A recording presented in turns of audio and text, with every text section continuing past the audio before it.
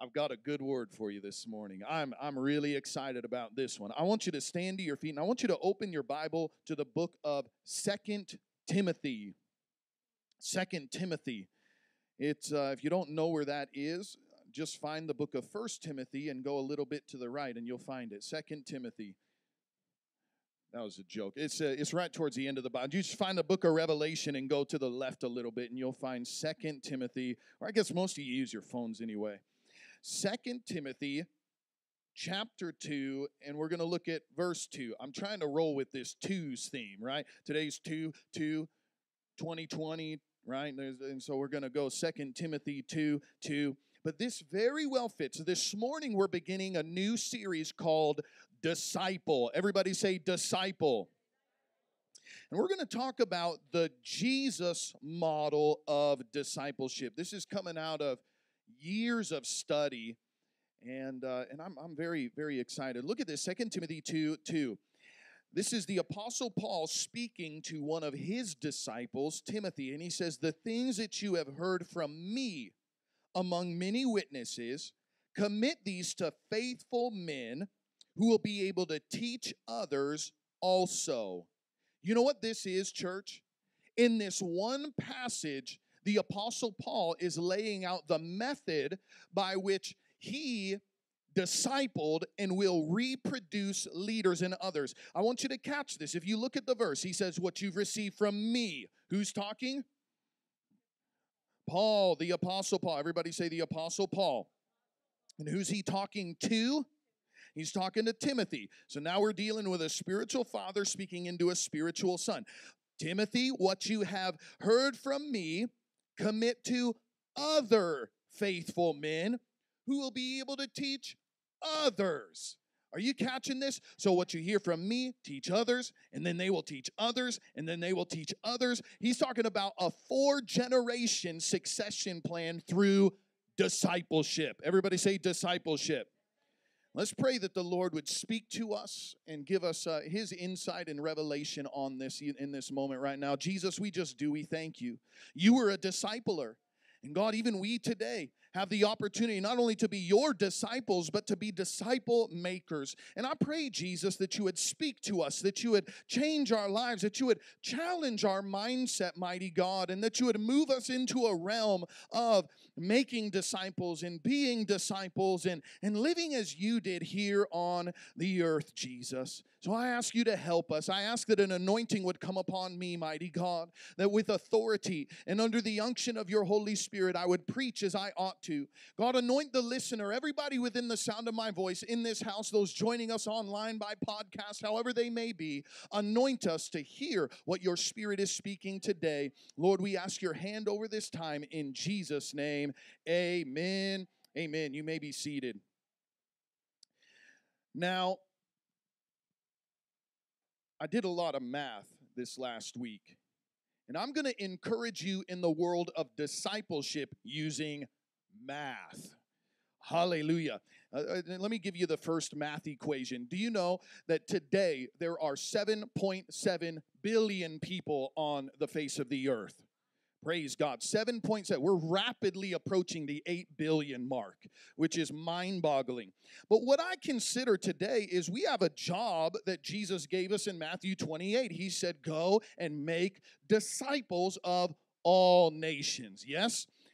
And so what we're looking at is until 7.7 billion people around the world are professing Jesus Christ as Lord and Savior, guess what? We have work to do. There is more yet to be accomplished. But what I think about is I rejoice in the Billy Grahams and the Reinhard Bonnke's. We celebrated Brother Bonnke's homegoing just a couple months ago. And at 79, just a few months shy of 80 years old, did you know that Brother Bonnke led 79 million people to the Lord? That's about 1 million a year if you think about it. But I did the math. Did you know that it would take 96 Reinhard Bonnke's being active and leading 1 million people to the Lord every year for 80 years in order to see the Great Commission fulfilled? Let me say what I just said again. it would take 96 Reinhard Bonnke's leading 1 million people to the Lord every year for 80 years in order for us to see the Great Commission fulfilled. But did you know there are 2 billion professing, it's actually 2.2, but some of those are prodigals. So we'll just say, let's say that there were 2 billion Christ professing believers on the face of the earth. That's what the statistics are. Do you realize that if those 2 billion people made it their life goal, really what it comes down to is about 4 people to fill in the other 7. If they would make 4 disciples, then our job would be done.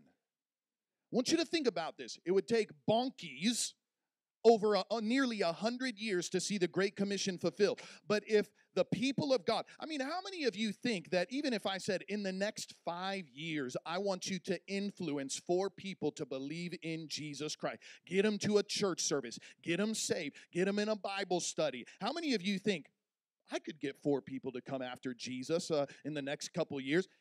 If every believer on the planet would say, I'll lead 4 people to Jesus, I'll make it my commitment, our job would be done.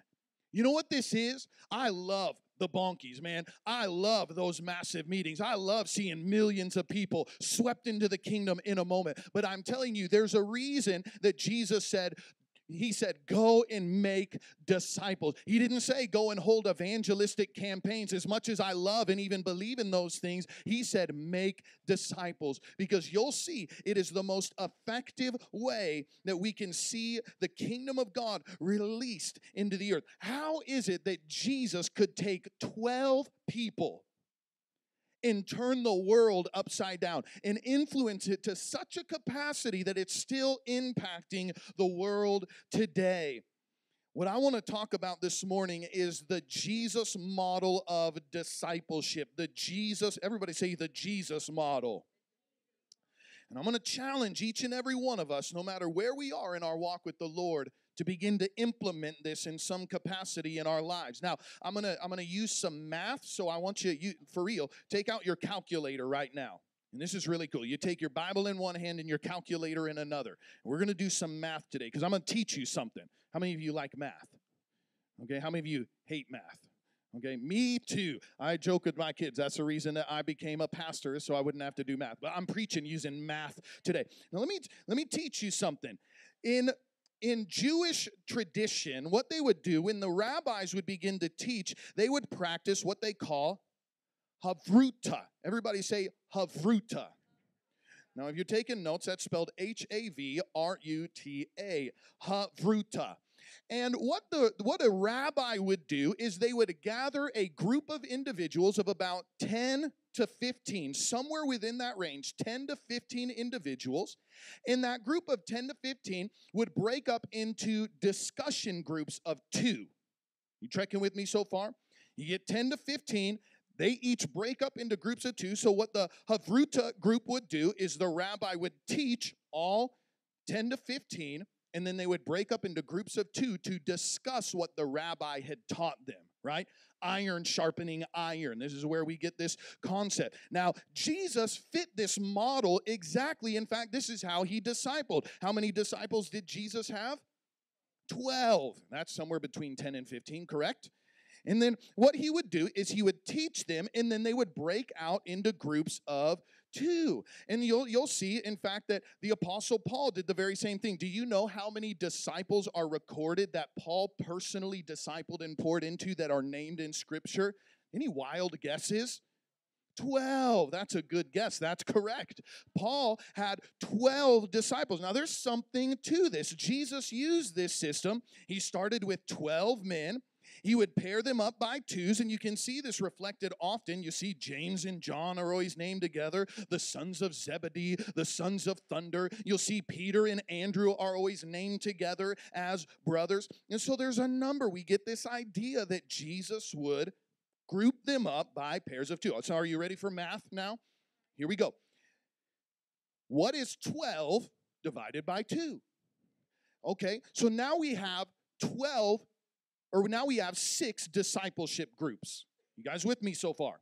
Okay, because this is going to get more complicated. What they would do at this point is they would say, okay, now 12 disciples, 6 groups, you're going to go and make 12 disciples. So what is 6 times 12? 72. Where does this go? Where are you going with this, Pastor? You're going to see. Look at Luke chapter 10 and verse 1. It says this, after this, the Lord appointed 72 others and sent them, watch, 2 by 2 to every town and place he was about to go, saying, the harvest is plentiful, the laborers are few. Pray to the Lord of the harvest that they send forth laborers. How many disciples did he send out? 72. And how did he send them out? You see in this process already, huh? Now watch this. Oh, this gets better. So let's take 72. What is 72 divided by 2? 36. Now watch this. Now pay attention, because guess what? The original 12 or 6 groups are also still a part of this. They're not off the hook because now they've done this. So what's 36 plus 6? Okay, you're right. Okay, our accounting department is the only one who's still with me on this. 42. What is 42 times 12? I told you to get your calculator out. 42 times 12. 504. Does that number sound familiar to anybody? Look at this. This is crazy. I'm serious. I'm going to inspire you through math. 1 Corinthians 15:6 says that when Jesus was resurrected, he presented himself to his disciples. Does anybody know how many disciples he presented himself to? 500. Coincidence? I don't think so. Now let's do it again. Take 500 disciples and divide it into groups of 2. How many do you have? 250. Thank you, accounting department. Yeah, they're still with me. You have 250, and now you 250 groups of 2 go make 12 disciples each. So what's 250 times 12? 3,000. Where do we see that number in Scripture? On the day of Pentecost, about 3,000 were added to the kingdom of God. Now, does it work again? It works again. Watch this. If you take 3,000 and you divide that by 2, what do you have? 1,500, 1,500. Okay, now you 1,500 groups of 2. You go and make 12. What do you have? 18,000. You see how rapidly this is expanding. In Acts 4:4, the Bible records that this is the last recorded number that we have of any group of, any meeting of believers that was together. It says that there were 5,000 men, not including women and children. Now, if you were to take, the average family is 4, what does that put us at? 5,000 men, you bring in their families, what do we have? 20,000. That's pretty close to the 18,000 that we get with our math, isn't it? Are you guys trekking with me on this? The next place that we see where it even references anything is in Acts chapter 5 and verse 14. It says, nevertheless, more and more they believed in the Lord, and they were added to their number. So after 20,000, they began to lose count, and they just said, a lot of people are getting saved. I want you to think about this for a moment. I'm painting a picture using math and the Bibleship. You know what the Bibleship, math and the Bible. And here's what the picture is. Discipleship works. Discipleship works. Do you realize that our church right now, just between our first and second service, we've been averaging between 240 and 250 between our 2 services? We're right within that same place where Jesus was, kind of in this middle tier. If we were to take 250 and multiply that by 12, do you realize we could be running 3,000 by next month? If we all grasped the reality, if all of us went and said, I'm going to do the Jesus model and make 12 disciples. Now, and I'm not saying that ought to be our goal, 3,000 by next month. Now, Doctor would be real happy if we did that. But realistically, 12 might be a lot. But you just imagine if Every leader determined in this church, every ministry, every life group leader determined, I am going to get 5 into my group. I'm going to get 5 into my ministry. I'm going to get 5 into my life group. I'm going to get 5 to come to the youth meeting next week. I'm going to get 5. You imagine if just even a handful of people grabbed hold of this, how the church would begin to multiply. Now, I will point out here, you'll notice that if everybody decides to go after the same dude, hey, Joey's new to the church. Let's all get Joey to come. Joey, come help us with the youth ministry. Hey, Joey, come help us with the bus ministry. Hey, Joey, come Filipino ministry and Tongan ministry and Marshallese ministry. You understand that only counts as one. And the fact of the matter is, we got some Joeys floating around the church that have been in life group for 10 years, and it's time for Joey to start his own life group. But who's Joey? I'm just making that up. We don't have any. I chose Joey because I don't think we have a Joey in our church. And if we did, he's probably leaving now. So, but Joey. So in Doctor's new book, this was deeply inspiring to me. There was a quote from Dr. Morocco, and this is what he said. I want you to pay attention. He said, "We encourage people to evaluate their life on the basis of how many disciples they have made." This is a Dr. Morocco quote out of his new book. We encourage people to evaluate their life on the basis of how many disciples they have made. You want me to give you a good example on this? The world was shocked this last week with the abrupt passing of Kobe Bryant and his daughter Gianna. And you know what's fascinating to me is I've looked, and boy, my social media, news, everything has been dominated by posts about Kobe, right? What's amazing to me is as I'm seeing all of these things, I may be wrong, but I don't think I've seen a single thing talking about his basketball record. I've not seen a single thing talking about, the house that he owned or the car that he drove. I haven't seen anything about what his net worth is but you know what I have seen? The very same thing that you have. How much he loved his family, the type of father, the type of husband that he was. His generosity, things that he did, caring for people who were less fortunate than he was. They talk about how I've been seeing clips about his motivational speeches and how he's inspiring people. I've seen a few things about him quoting scripture and sharing his faith. And what I notice, even observing the life of Kobe and what it is that a week after his death, people are already looking at not what he did, but the people that he impacted.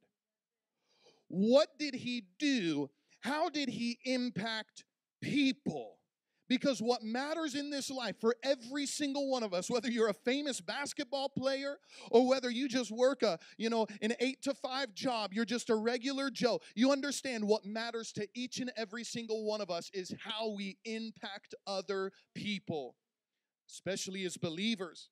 We hold a strong conviction that it's not just this life that we're living for, but our life and our presence in other individuals will determine for some whether they make it into heaven for all eternity or whether they perish in hell for all eternity.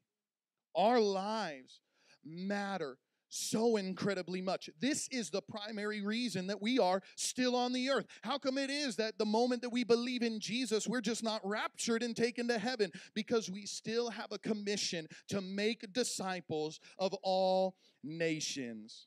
And so to get specific here, I'm halfway through my time and I'm halfway through my sermon. I'm doing good. But Jesus, he selected 12.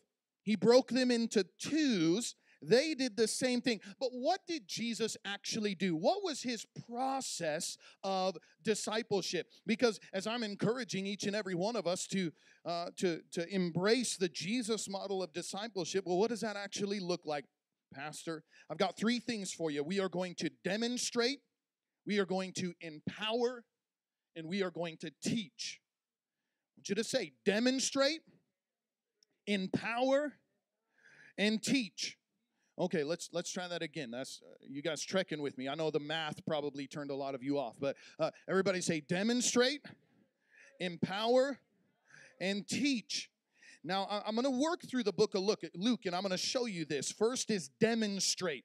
Jesus demonstrated. So in Luke chapter 4, you'll notice it begins, Jesus, he begins his earthly ministry. He's just been baptized by John. And the Bible says that he was led by the Spirit into the wilderness where he was tempted by the devil. And in verse 14, he says that he returned in the power of the Spirit. Now, what was the first step in discipleship? Demonstrate. Now, here's something that we need to consider. What can I demonstrate? Everybody ought to ask themselves, in fact, I want you to ask yourself right now, what can I demonstrate? Yeah, right out loud. Say, what can I demonstrate? You know what Jesus demonstrated? He demonstrated the power of the Spirit. He was healing the sick. He was casting out devils. He was preaching good news with authority. In fact, you see that in verse 18 in Luke chapter 4. He said, the Spirit of the Lord is upon me. He anointed me to preach the gospel to the poor, to heal the brokenhearted, proclaim liberty to captives, recovery of sight to the blind, liberty to those who are oppressed, and to proclaim the acceptable year of the Lord, meaning that's happening right now. And then you know what he does? I mean, I'll just give you some of the Cliff Notes version here, but he closes the book of Isaiah, which he's quoting from. He immediately casts out a demon in that church service, and after church, he goes to lunch and he heals the waitress. This is just true. Look at verse 38. I'm serious. Verse 38 in Luke chapter 4, he says, he arose from the synagogue. He left church. He entered Simon's house, but Simon's wife's mother, his mother-in-law, was sick with a high fever, and they made a request of him concerning. He stood over her, rebuked the fever, and it left her. Immediately she arose and served them. Well, after church, he goes out to eat. And he heals the waitress. Praise God. And so Jesus is demonstrating, and by sunset of the very same day, in verse 40, it says, all who were sick, all who had diseases, they brought to Jesus. He laid his hands on every one of them and healed them. Demons came out of many, crying and saying, you are the Christ, you are the Son of God. Everybody say, demonstrate. Jesus didn't just preach. He didn't just read the prophet Isaiah in the house of God and then have a nice day. No, he immediately cast out demon, began healing, and then he had a home meeting where he was healing the sick and casting out devils. And now you might be thinking, well, Pastor, I've never healed anyone. I've never cast out a demon. That's okay. Do you know what demonstration can be for many of us? It could be we get into a life group and you realize, bro, you being a jerk to your wife.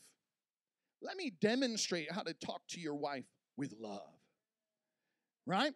You understand, that is discipleship. I'm going to demonstrate how you can love somebody, okay? You demonstrate what you have. And listen, you have something in your life that's worth demonstrating.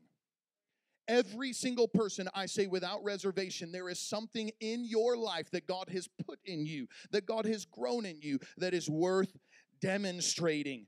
Jesus had power to demonstrate, and it flowed out of a dry season of great spiritual attack. We see that. He spent 40 days in the wilderness attacked by the devil. And so some of you, think about the trials and the difficulties, the seasons of spiritual attack. You have some stories to tell.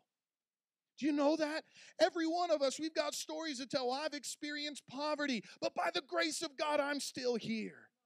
Right? I've had struggles in my health, but by the grace of God, I'm still here. You understand that people who are struggling in their health today will be encouraged to know that God has brought you through a season like that. I used to struggle in my emotions. I used to struggle in my marriage. I've had death in my family. Whatever it may be, you have something that the Lord has been faithful and brought you through, and you can say, God has been good to me, and this is what the Lord taught me through that. That's a demonstration. You trekking with me so far? The discipleship can simply be, watch how I pray. Watch how I ride a motorcycle. I want this year, 2020, we're going to start a motorcycle ministry. Hallelujah. And some of you, I'm going to have to teach you how to ride a motorcycle. All right? Minister Rylan. Oh, he said moped. Okay. So, well, some of it could be, you want to know, like I worked with Emery and Kevin Occhiona and a number of guys building the set for Hell House. And I haven't done a lot of that kind of stuff, but the challenge has come. I think within these next couple weeks, I'm going to have to build a wall and frame in a door. And I think because I was allowed to participate with Emery, with Brother Kevin, and some of our construction men, I think I could do that. Why? Because they demonstrated it for me, and we get to, I'm going to get to build a wall. Hallelujah. You know, I was given this great privilege from Steve Hill, and I remember when he would, when he had decided that yes, he would disciple, he would mentor me. I remember there would be random times we'd be in service, and it mostly happened on Saturday. We had a Saturday night service, and these were the blowout Holy Ghost kind of meetings, right? And so I just remember I'd be sitting on the front or second row, and he's like way off on the others. This is a large church, and Jacob, where are you? And I'd go run over, and and I'm just, I'm like 18, 19 years old. I'd run over, and he's like, come here. And he would just have me. And what would happen is he would then begin to lay hands on people during the altar time. And I would wonder, what am I doing? All he did was call for me, and I'm just standing there next to him while he's laying hands on me. He didn't even ask me to catch for him. In fact, the first time he called me, that's what I thought he wanted me to do. But then the ushers start pushing me out of the way, and no, you're not here to catch. And so I guess I'll just follow the man of God. I realized today what he was doing was demonstrating. This is how I operate in the power of God. This is how we release the miraculous. Because we'd have moments then after the prayer time was done where he'd grab me and he'd say, now you be sure to pray for people in your meetings. Yes, sir. And so he would demonstrate. Now the second part of this is empower. Everyone say empower. The next thing that happens, you look at some of the headings as we continue through the Gospel of Luke. Jesus calls for fishermen in chapter 5, right? And then he heals a leper. He heals and forgives a paralytic. I mean, he's teaching them. He's demonstrating certain things to them. In Luke 5:16, he teaches them, get alone with God and pray. Let me demonstrate to you how to forgive. Let me demonstrate to you how to multiply food. Let me demonstrate to you how to fast. Let me demonstrate to you how to rest in Luke 6. And it goes on and on. And in Luke 6, Jesus appoints his 12. And he's demonstrating various things. He's teaching them. He's preaching until chapter 9. And it says that he called his 12 together. And this is what he said. It says he gave them power and authority over all demons to cure diseases, and he sent them to preach the kingdom of God and to heal the sick. So pay attention. He demonstrated power, authority, cast out demons, heal the sick. I've demonstrated the preaching of the kingdom. And then he gathers his 12 and he says, now you guys go. I'm empowering you to do what I have done. And everything changes at this point in time. No longer is it watch me do it. Cheer for me, gather the crowd. No, now it's you go do it. I'm giving you the authority. I'm giving you the power. And everything shifted. You want to know how this is? I mean, this is so crazy. Look at chapter 9, and this is just mind-boggling. What does your heading in chapter 9 and verse 10 say? Feeding the 5,000. I'm going to show you something that maybe you've never seen in this. Jesus, in this occasion, has been preaching all day. He's been healing all day. And finally, the disciples come. Some scholars think that he was probably preaching around 5 hours. We're going to try that today. I'll get you. No, I'm just kidding. So Jesus is preaching all day. And they said, Jesus, listen, it's been a long day. You need to send the people home so that they can eat. And look at verse 13. Watch what he says. Jesus, send them away. They need to eat. And Jesus says, empowering. You give them something to eat. You give them something to eat. And they say, well, Jesus, we only have 5 loaves and 2 fish. Essentially, we got 2 fish sandwiches, Jesus. That's about all we're good for. And so look at this, verse 16. This is, again, Luke chapter 9. Jesus took the 5 loaves and 2 fish. How many did Jesus take? 5 loaves and 2. I'm just making sure you're with me. Jesus has 5 loaves, 2 fish. He looks up to heaven. He blesses the 5 loaves and 2 fish, and he gave them. What did he give them? 5 loaves and 2. He gave them to the disciples to set before the multitude. They all ate and were filled. 12 baskets of leftover fragments were taken up by them. Let me ask you a question. In whose hands did the food multiply? In the disciples' hands. It wasn't in Jesus' hand. Now, Jesus, with the feeding of the 4,000, demonstrated to them, I can multiply food. But after he empowered them just earlier in this very same chapter, now everything changes. And he's like, it's not my job. I'm going to pray for the food. You guys feed them. You multiply the food. This is incredible. Do you know that as a son or a daughter of the Most High God, you have been empowered to do the very same things that Jesus Christ did in this life?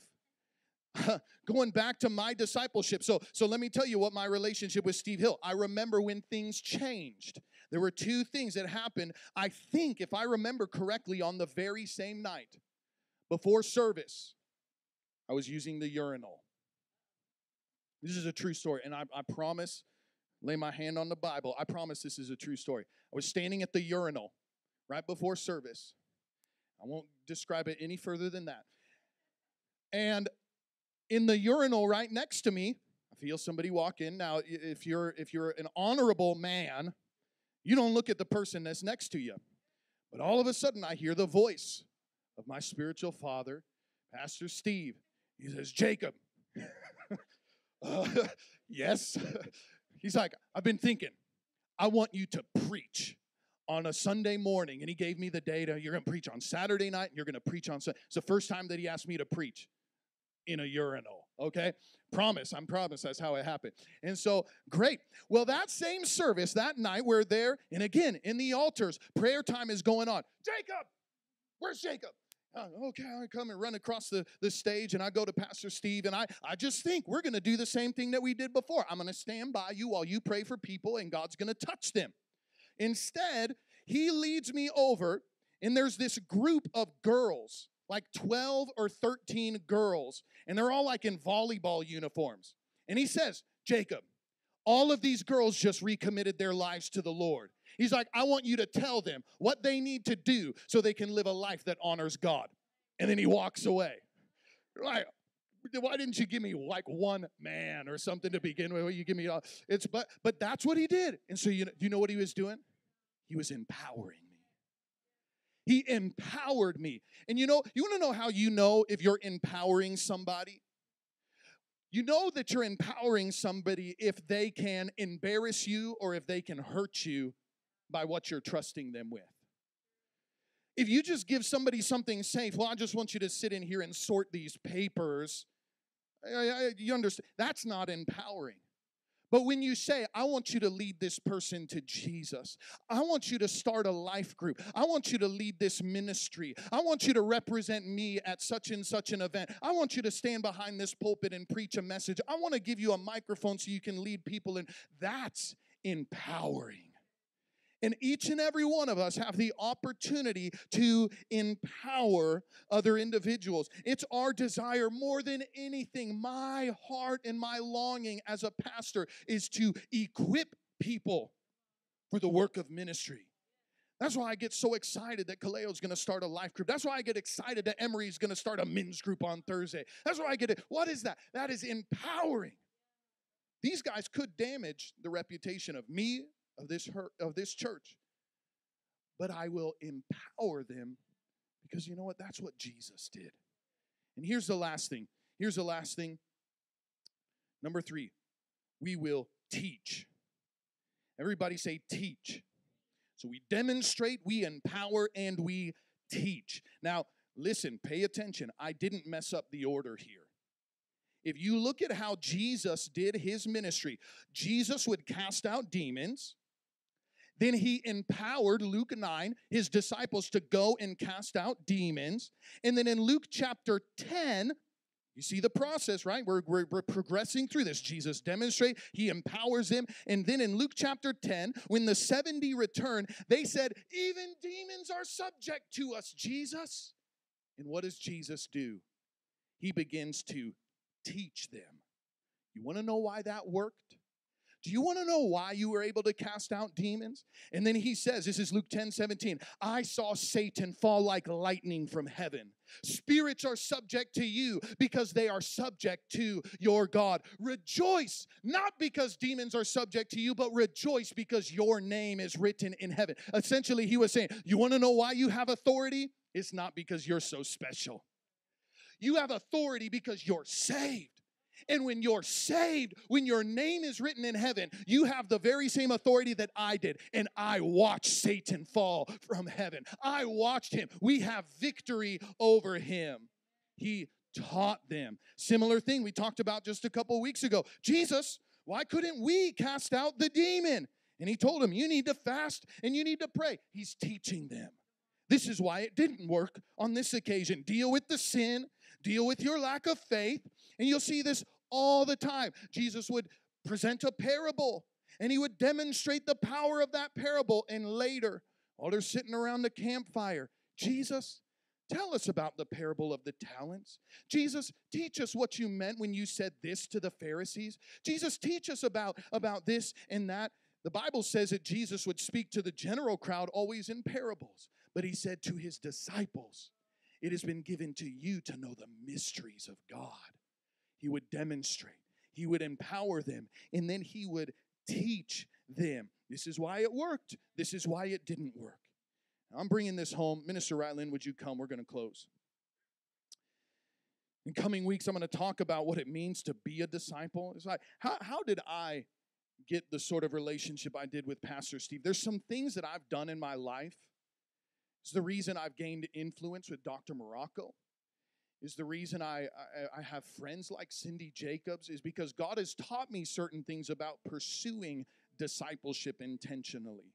And I'm going to talk about how we can be disciples. And I'm going to talk about how we can make disciples. Are we living a life that's worth duplicating? But what I want to do this morning, just as we close in these last moments, is I want to challenge you to begin to examine your own life. And what are some strengths that are on the inside of you that are worth duplicating in other people? What are some things that God has done in you that and I want you to understand, this is spiritual, but this is also in the natural, right? I want prayer warriors to teach people how to pray. I want good preachers to teach people how to preach. I want people who are gifted in healing and prophecy to demonstrate, equip others to do that same thing, and then teach them. I want that. But you understand, I also want good mothers to teach not so good mothers how to be a great mother. Your child is fussy. Let me teach you how to burp your baby. That's discipleship. I know it sounds small, but I need some of our people. We've got some retired professionals in this church. And you've got a lot of money. And we've got some young and up-and-coming managers and leaders in the secular world who need your counsel. These are the sorts of investments you should be making. These are the kinds of employees you should be hiring. Here's some leadership materials that really help me get my business off the ground. That's discipleship. I'm not just talking about healing ministry and casting out. Those are things I'm passionate about. I could teach you how to cast out demons and heal the sick. And right, so that's what I give those examples. But you have gifts. You have abilities. You have things that the world desperately needs to hear and receive. And what I'm going to do, my wife had this idea. I'm going to pray that this morning God would begin to speak to us, because I know oftentimes we could go around this room and some of you could tell, I'm a servant, I'm a leader. And you could tell me all about how great you are and what God is. But I know there's a lot of you that you're not in that place. Well, What I'm going to ask is that the Lord would begin to reveal to you the treasure that is on the inside of your own life. Because by the end of this series, what we're going to do is I'm going to lay out a challenge. And we're even going to create commitment cards. I'm preparing you for this. We're going to create commitment cards, and you're going to say, Lord, in 2020, I am determined.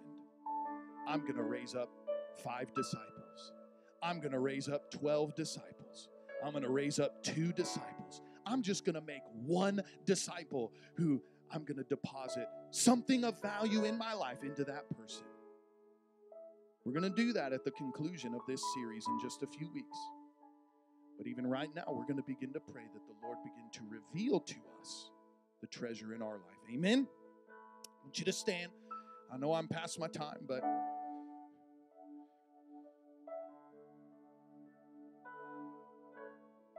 did this encourage anybody? Does this help you out?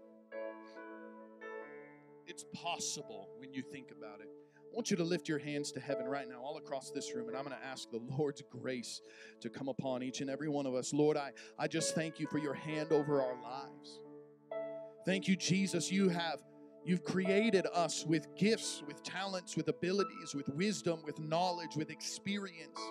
And there's things of value on the inside of us that, Lord, there are people around us, both in and outside the church, that they desperately need. And God, I just pray that even today, you would begin to speak to us, that you would begin to move upon our lives and begin to reveal the great value of what you have put on the inside of us. Mighty God, I pray that you would begin to reveal the treasure and reveal the gift. You said in your word that we were to love the Lord our God. We were to love our neighbor as we love ourselves. Teach us how to value ourselves. Teach us how to value the gift of God that's on the inside of us, and to know I have something that's worth reproducing in another person's life. Lord, would you speak to us? Would you speak to us? Reveal things. Give us dreams throughout this week.